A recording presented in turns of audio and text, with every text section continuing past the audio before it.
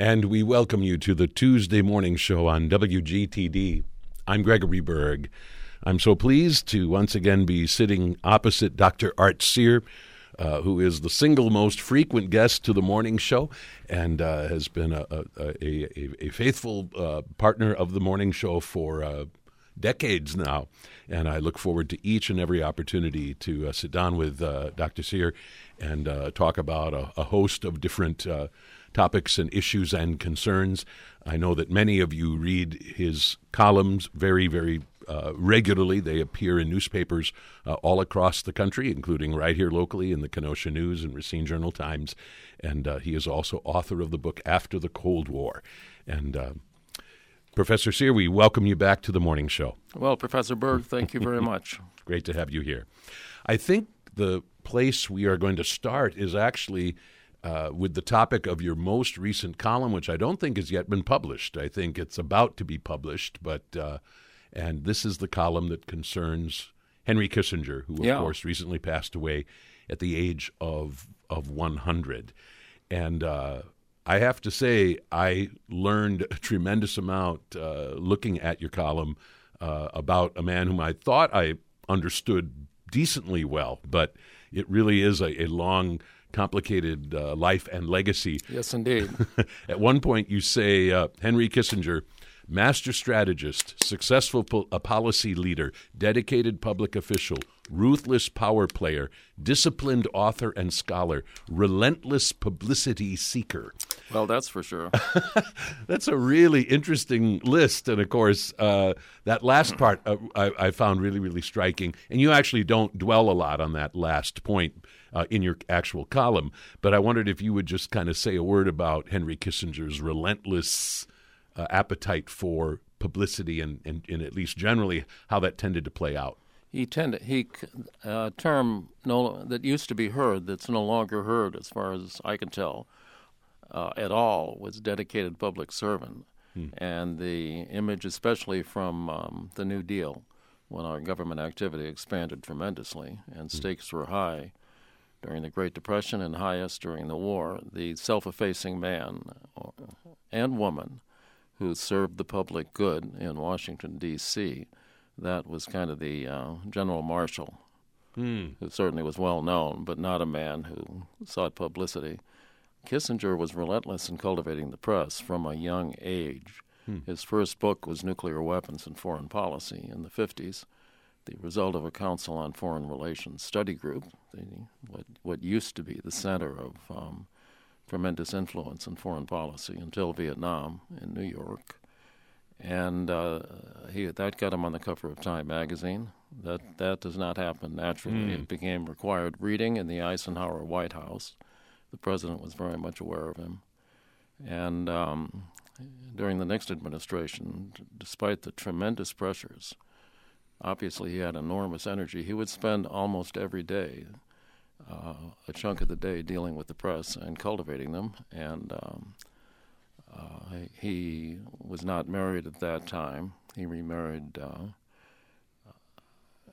shortly thereafter, while he was Secretary of State. I can't remember, but he got a lot of publicity, including in the society pages and the gossip columns and scandal magazines for dating this older guy, dating a wide range of mostly young starlets and actresses, and Jill St. John, and it was pretty. It was a different time, of course. But presidents tend to like the self-effacing, dedicated public servant, Nixon, who has a very bad reputation, especially on people who circulate in and around public radio and television. Nixon was remarkably tolerant of this. Nixon was really a complicated character, but he took an amused interest in Henry Kissinger's social life. Richard Nixon ran foreign policy, whatever some of our listeners may think. And he was quite tolerant of Henry getting a lot of publicity and taking a lot of credit. Interesting. Yeah, well, we're all complicated, aren't we? And you brought up that dimension, so we're talking about it. I'd like to move on to more serious things. Of course, absolutely. Kissinger had a huge impact on policy. Of just course. Tremendous. And as did Nixon, and it endures. Right. I want to actually hone in on something in particular when it comes to the way that Kissinger worked with Nixon. This is something you say in your column. Henry Kissinger became Nixon's national security advisor, and you say Kissinger transformed the position into a powerful center of policy implementation, not just advice. Tell us more about exactly in what way that was true and how he accomplished that. National Security Advisor is not in statute. The National Security Council is, which was part of the tremendous organization and reorganization of the government during and after World War II for dealing with foreign policy. Excuse me. And military types tended to be the early national security advisors under President Truman.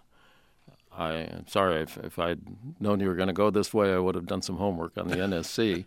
But it became more structured, much larger and more structured, more formal under Eisenhower. And he had 2 national security advisors for planning. Gordon Gray, a Republican Boston banker, and Robert Cutler, who were in the news.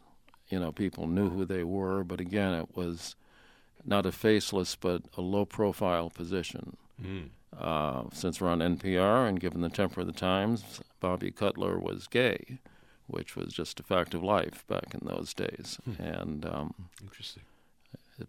That was just part of life. It wasn't politicized and dramatized like today.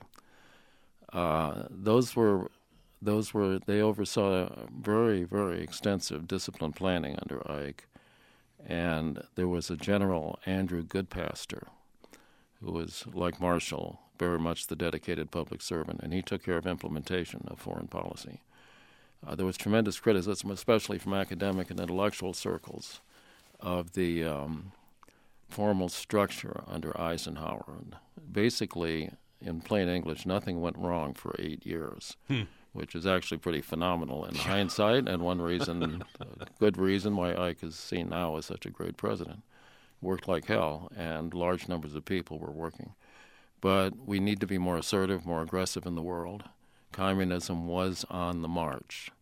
Today, we, for all our problems and difficulties and crazy activities in our government and political system, the U.S. is pretty secure. We are on the offensive against Russia and China for all practical purposes. It was the reverse in the 60s. And the monotony of the Eisenhower administration provided an opening for John Kennedy in particular. We need a more assertive, more exciting government. He collapsed the Eisenhower committee system into a much leaner NSC.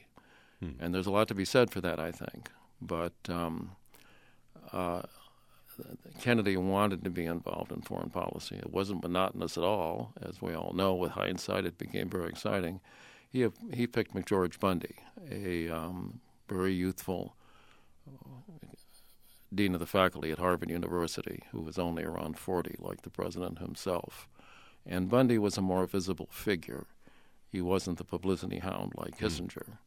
But these people tended to be more well-defined and media conscious. And Kennedy, to his credit, much like Nixon, they had been friends when they were in Congress in the 50s. They went to Cuba together without their wives in the 50s, you know, the odd couple. It's fascinating. Anyway, I can go on, but after all the problems of the 60s, there was an effort to make a larger structure under Kissinger. Bundy was an advocate. The record's clear on Vietnam especially. He and others at the top were advocating intervention in 65. But generally, he saw the job as advising the president and doing so privately.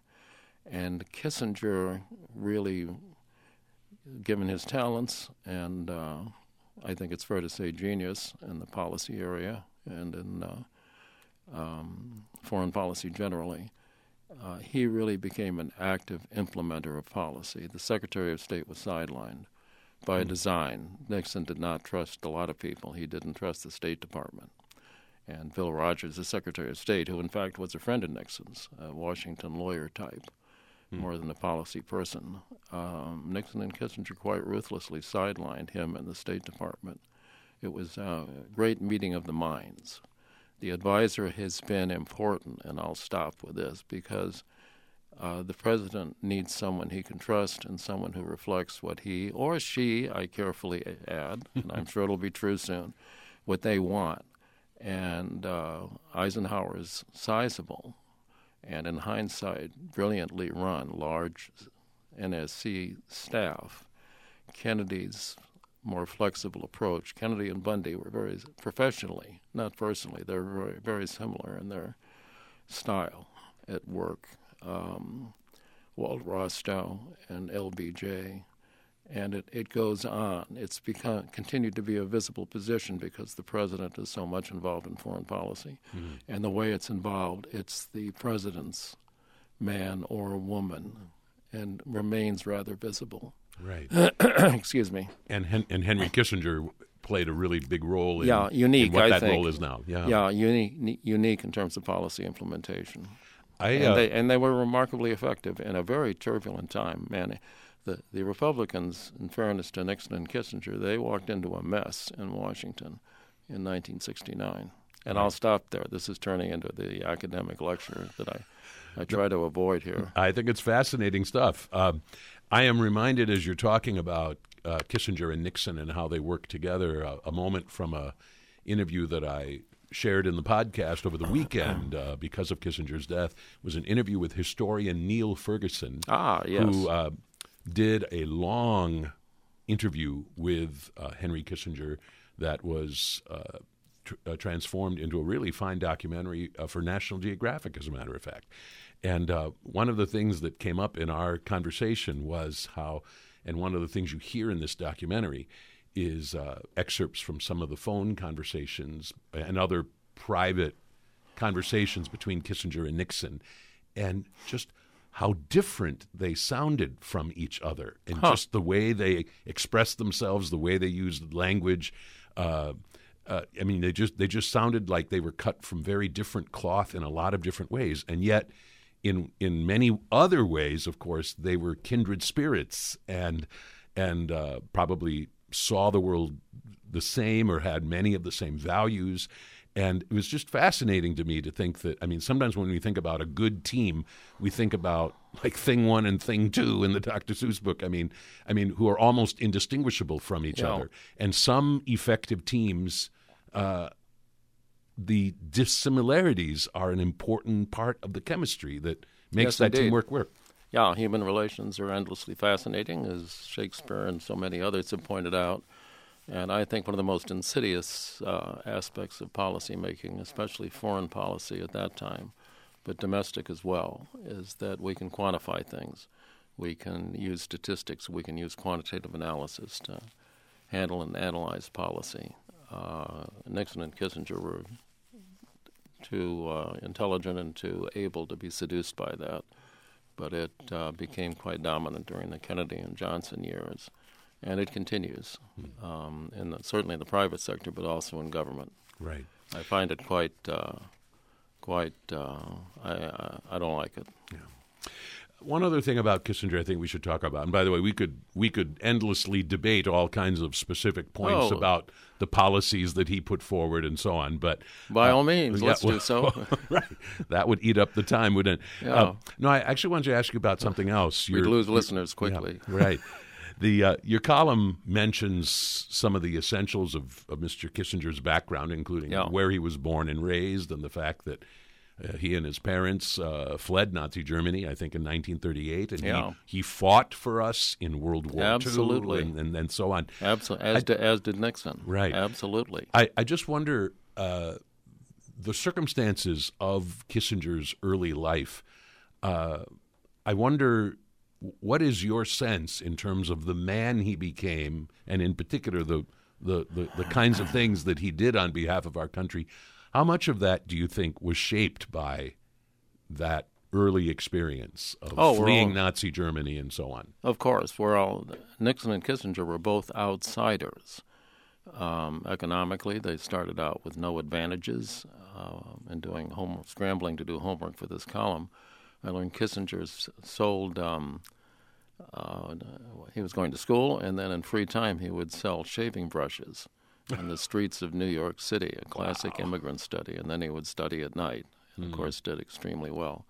They were both outsiders. Foreign policy is the preserve of the upper class, the aristocracy, the elite in other countries, and historically, and to a profound degree. And until Vietnam, the upper class very much ran foreign policy. They populated the Foreign Service. Very decent men from not only the Ivy League, but also old money and prep schools and even the social register. Lots of exceptions to that. Bundy was the personification of Boston Brahmin, but Bob McNamara grew up in Oakland, California, a lower middle-class family. Dean Rusk grew up in the Secretary of State. McNamara was the defense secretary then. The Secretary of State was a man I admire a lot, Mr. Rusk. He was from poverty in Georgia. Wow. But the rank and file and most senior people, Dean Acheson, in the Truman administration, Cordell Hull, through most of FDR's tenure, it tended to be the old upper class, and Nixon and Kissinger were outsiders. And there was inherent insecurity and inherent drive, but also appreciation for being in the United States of America. Classic patriotism, which I applaud. I'd like to see the American flag more, including on college and university websites nowadays. And they both personified that. They had to fight against a lot of opposition and maneuver. Nixon was seen as the outsider. Eisenhower picked him carefully as vice president, but there was always resentment among the old financial elite in the Republican Party, which got Ike the nomination in '52. You know, he's this plebeian from the orange groves in California. We really should be having good old Nelson Rockefeller, who's a member of the club at the top. We're a lot more egalitarian today, and because we are, we tend to overlook, even in serious studies, these important social distinctions, especially in the Republican Party, but in the Democratic as well. Sure. The old Southern aristocracy versus people coming up in the South. Yeah. Neil Ferguson did a book on Kissinger, which I recommend, and a very good obituary on Kissinger. I can't remember where I saw it. It may have been the Wall Street Journal or it may have been the Atlantic Council website, but look him up. His first name is Niall, I right. think. That's right, Niall, Neil Ferguson. And yes, he was actually hard at work on that biography when he did these extensive interviews that ultimately were the fuel for this fascinating documentary. Exactly. That once in a while still shows up on the National Geographic Channel. Yeah, no, he's a very serious person. He's also very much a media operator, but he's a serious writer and scholar. Absolutely. It's well worth your time. For those of you just joining us, we are spending today's morning show with Dr. Art Sear, who visits us quite frequently on the morning show, and we've just now been talking about the recent death of Henry Kissinger at the age of 100, and his complex life and legacy is explored in Professor Sear's most recent column, which should be appearing in newspapers this week. Maybe we can just drop in at least a brief mention of another recent death, that of former First Lady Rosalind Carter. Yeah. I don't know if you had the opportunity to watch any of the services that were on television and so on, but I found myself profoundly moved by what was said about her and her dedication and spirit of service. I just wondered if you had any thoughts about Rosalind Carter. Well, sure. I first became aware of Jimmy Carter when I was in the Army. I spent some time at Fort Benning, Georgia in the early 70s going through the infantry officers' school, the basic course. My branch was intelligence, but part of that is you had to go through this particular infantry training. And he was the governor, and I was and am very much a Northerner, although the U.S. Army is a Southern institution, and it was a tremendous education for me. At a big Army base, there's not a lot to do unless you're really into various vices, bluntly. And I watched TV a fair amount, and it was not a very happy time for our country or for me. And Carter was the governor at the time, and he was this remarkably intelligent, articulate leader, and I became tremendously impressed by him, and I supported him personally in '76, and I still do in many ways. It's very much a mixed blessing and mixed bag as president, but I was profoundly impressed by his integrity and his commitment to public service. He and his wife were close partners, very close. She came to cabinet meetings, which was a source of some alarm by the media and others, and I thought that was all very silly. I don't believe she, unlike, say, Mrs. Reagan, she did not interject herself into personnel and personality matters, but they were very much a team, and he would send her. I did take a look at his autobiography as I was scrambling around early this morning, sir, and after I got your email, and he would send her, as well as his mother, overseas to the tremendous pressures of the presidency are something he emphasizes, and they're certainly there. Every minute counted, he said. So he would use both her and his mother, which I think is fine. It's a very Christian thing to do, and he was a very dedicated Christian, although some purists objected about diplomatic protocol. But they were truly a team and worked together in everything. First ladies often have a separate existence or a distinctive existence. Betty Ford on substance abuse. Eleanor Roosevelt had a separate and very complementary career. But with Jimmy and Rosalind Carter, it was very much a close team, very dedicated, and very impressive to me, just phenomenal. Yeah. And speaking of impressive, I must admit that I just find so profoundly moving the sight of, for instance, every living First Lady. Yes. Sitting in the same pew and with a couple of their husbands there as well. But, I mean, as a mark of respect and appreciation for all that Mrs. Carter did on behalf of our nation. Yes, absolutely. In another recent column, you actually look back at John F. Kennedy. Oh. And the occasion, of course, was the 60th anniversary of the tragic events in Dallas. And one of the interesting things in this column is at one point you quote the veteran CBS journalist Eric Sevareid saying, apparently this is something he said not too long after Kennedy's assassination, that most likely Kennedy's most significant legacy will be one of attitude, just kind of the general spirit of optimism and so on that he helped to engender. And it's clear from your column that you agree with that and that you think that's important. But you spend some time in your column, you're making us understand that Kennedy was a whole lot more than just a confidence builder, that in fact there are some substantial things that he managed to achieve in his brief presidency. He got us through the Cuban Missile Crisis. His blunder, it's not excessive or unfair, his blunder at the Bay of Pigs, and publicly he agreed with that. He took the blame and did not point fingers in the usual Washington way. And I think that's admirable. He learned a lot. He was a very quick study. And after the Bay of Pigs disaster, which is one of the big failures in American foreign policy and history, during the missile crisis, his missteps helped encourage Nikita Khrushchev to take the terrible risk of putting long-range nuclear missiles into Cuba.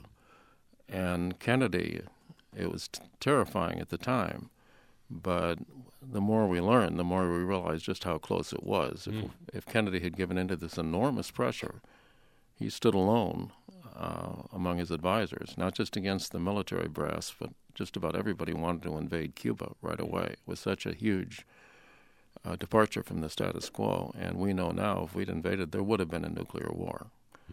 And I can expand on that. But that was definitely a great president when it really counted then. But we also have the Peace Corps, which many laughed at the time, and is tremendously durable and a great positive force in the world, and also the right positive image for the U.S. The nuclear test ban treaty of '63 was a direct result of the missile crisis and his and Khrushchev's agreement to let's collaborate to make sure we don't have this kind of thing happen again.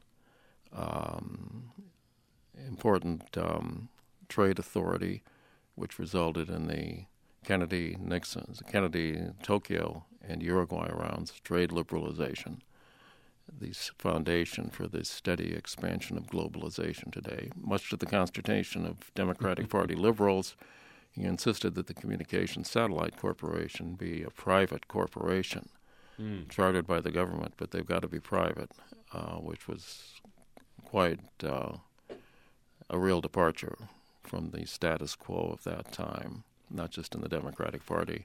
And that laid the foundation for the tremendous vital role of private industry, spearheaded by the always interesting Elon Musk, and interesting and brilliant and effective business executive. And I could go on and on. And his wife, as well as Mrs. Johnson, gave great emphasis to beautification of the country. In the case of Mrs. Kennedy, high tone to culture. Again, after the monotony of the 50s, it was what a lot of people wanted. And she was a very distinctive personality in terms of style. I hope this is clear, but I'm old enough to remember that time, and it was quite inspiring, although President Kennedy also was struggling with a lot of problems and a lot of challenges at the time he was murdered. He went to Texas because it wasn't at all, he didn't want to go. It wasn't at all clear he was going to get reelected in '64. He only became the great hero for a while after his horrible death. But the Texas Democratic Party is not where he wanted to spend his time. Right. But it was going to be close.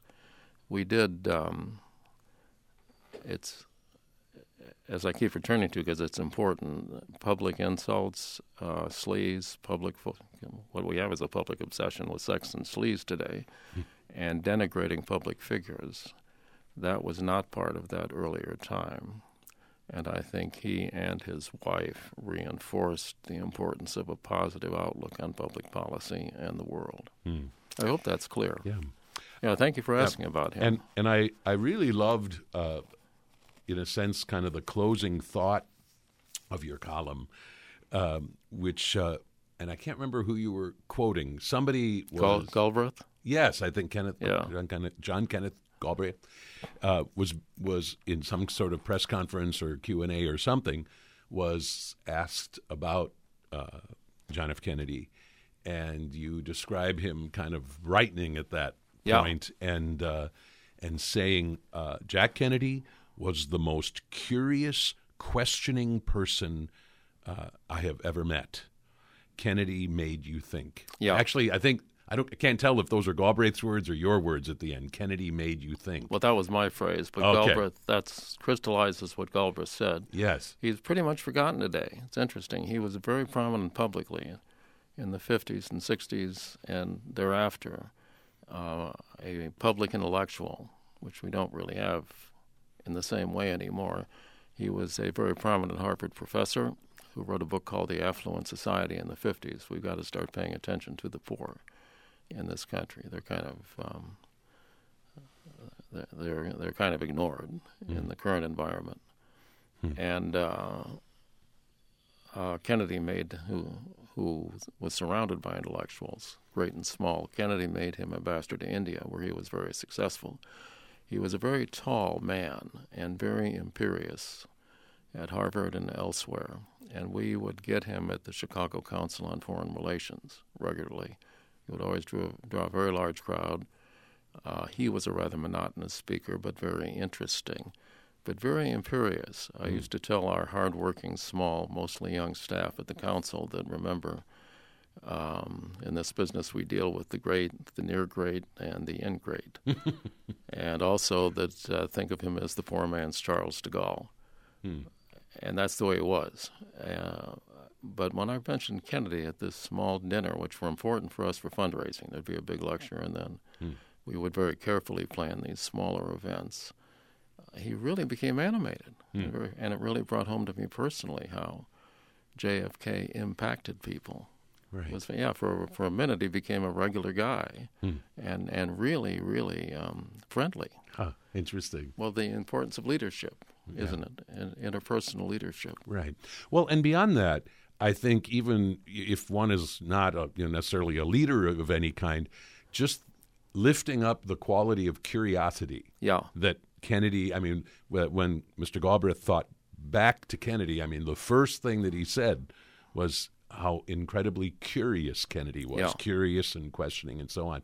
I'm reminded of a moment from the show Ted Lasso. I don't know if you've ever seen this show about an American soccer coach who's coaching in Britain and he's kind of a fish out of water, a real down-home attitude and so on, but who achieves amazing success despite the doubts of everybody around him. And there's a really interesting scene in which someone has very arrogantly challenged him to a game of darts, and just assuming that this bumbling American doesn't know anything about darts. And as he's throwing these darts with a surgeon's precision, this character Ted Lasso says, I've been underestimated all my life and was bullied a lot when I was young.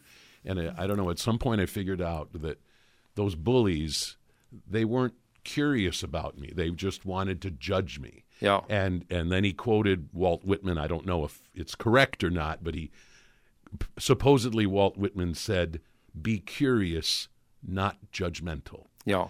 And those power, and then at that moment, boom, he hits the bullseye and decisively wins this darts match. But I mean, what stays with me is this idea that maybe one of the cures to the ugly times that you talk about in two different columns, actually, that maybe one of the keys out of that highly divisive, judgmental place we find ourselves right now is to try to foster more genuine curiosity about each other.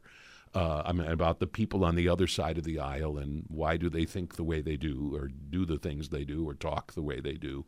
And anybody who embodies the power of curiosity, it seems to me, is really giving us an important human lesson. Yeah. What's the other person's point of view? Right. Crucial to success in business and every other aspect of life. Absolutely. And it's the antithesis of focusing just on the numbers and just on the data. Right. And thinking that you're superior because Sure. you have greater skill in this area than others. Right. Or just gravitating to your kind of immediate gut reaction to something that's different and maybe not your idea of how things should be. So, well, I'm glad it had such a positive impact on you. I must say this is really interesting listening to you. So curiosity is needs to be king or queen. Needs to be more a part of our lives. For those of you just joining us, we have with us in the studios Dr. Art Sear joining us to talk about a host of different things. And I don't think we have a lot of time to touch on this, but I do want to acknowledge the beautiful column you wrote about our 16th president, Abraham Lincoln, and his connection to the Thanksgiving holiday. And I think this is something you actually have rightly written about before because it's really, really important. But among other things, as you are talking about Mr. Lincoln and his legacy, I think it seems to me the central point you were making is that Lincoln, for pursuing these transcendently important goals of reuniting our country, was, you say, someone with astonishing political skills. I mean, so he had to wed the practical with these huge ideas that would seem almost impossible to achieve. So I guess I appreciated your appreciation of Mr. Lincoln because we sometimes think of him kind of simplistically. Yeah. No, maybe our most complicated president and endlessly complex and a little hard to grasp in full. Sarah Josepha Hale was the editor of Godey's Ladies Book, Godoy, I think, or Godey, which was really big in those days, Godey, Ladies Book, and it was nationally very important to women and the home. She had written a number of presidents over many years asking for Thanksgiving, so she should get the credit. On October 3rd, 1963, the White House issued the Thanksgiving Proclamation. Lincoln finally implemented it, declaring the last Thursday of November to be a day of thanksgiving and praise to our beneficent Father who dwelleth in the heavens. The proclamation also requested, quote, the interposition of the Almighty hand to heal the wounds of the nation and to restore peace, harmony, and union. He linked it to his consistent goal of reintegrating the South. Let's keep in mind we're one nation, and we've got to eventually put behind us bitterness and this tremendous hatred between North and South.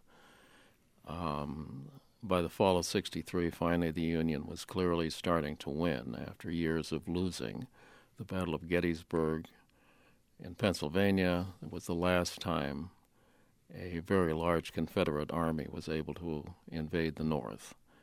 And at the same time, Grant took Vicksburg, this crucial port city on the Mississippi River, after months of maneuvering, battle. It's a phenomenal and brilliant and mind-boggling exercise in strategic genius. And at that point, as someone said in Victorian fashion, the great Mississippi now flows unvexed to the sea. Unvexed. From that point on, it was clear that the Confederacy was finished for those who were serious and focused on the details. In the fall of 1962, when we were mostly losing, in the East at least, there was a victory at Antietam. The Union Army, it was inconclusive, but the Union Army remained in charge of the field. And after that battle, Lincoln issued the Emancipation Proclamation, which is a very complicated legal exercise, not at all emotional. You call it a dry document. Yeah, a legal document dealing with property, which might be offensive to us today.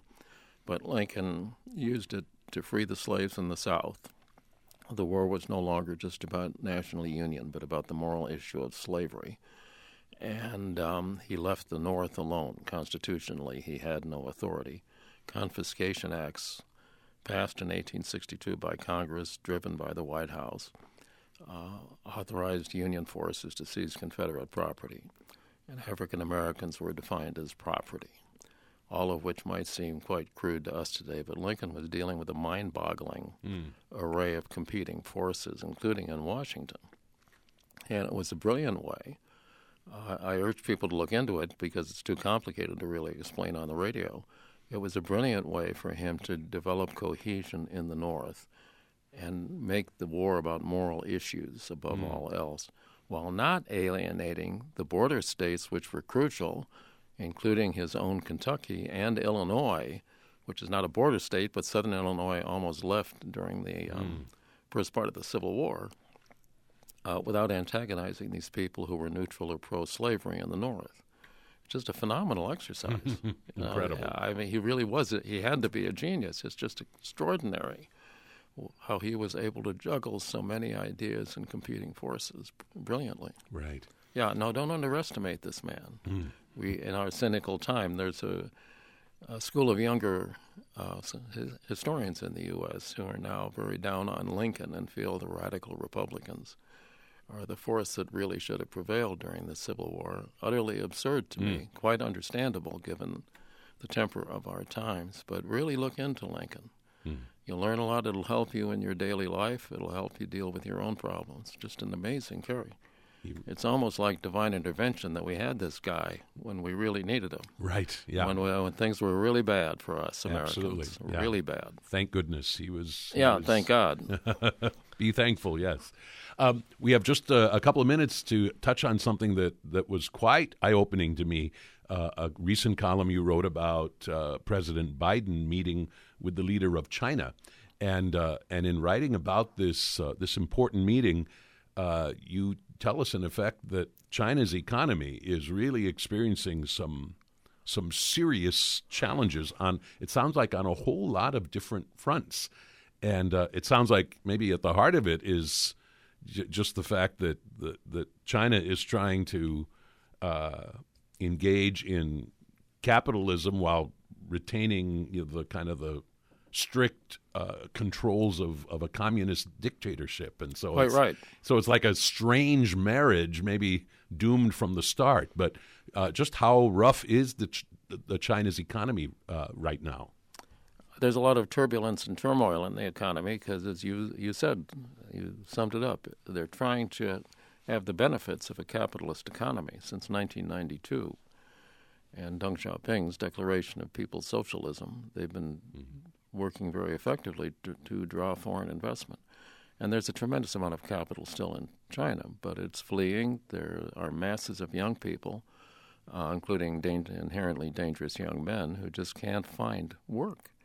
Massive youth unemployment. A housing bubble has collapsed. We know about that in the West, given the financial crash of a decade ago. Lots of bad loans, lots of corruption. They execute people who are found guilty of corruption in China quite readily, but it speaks volumes on the nature of their system. But they're finding it very unmanageable.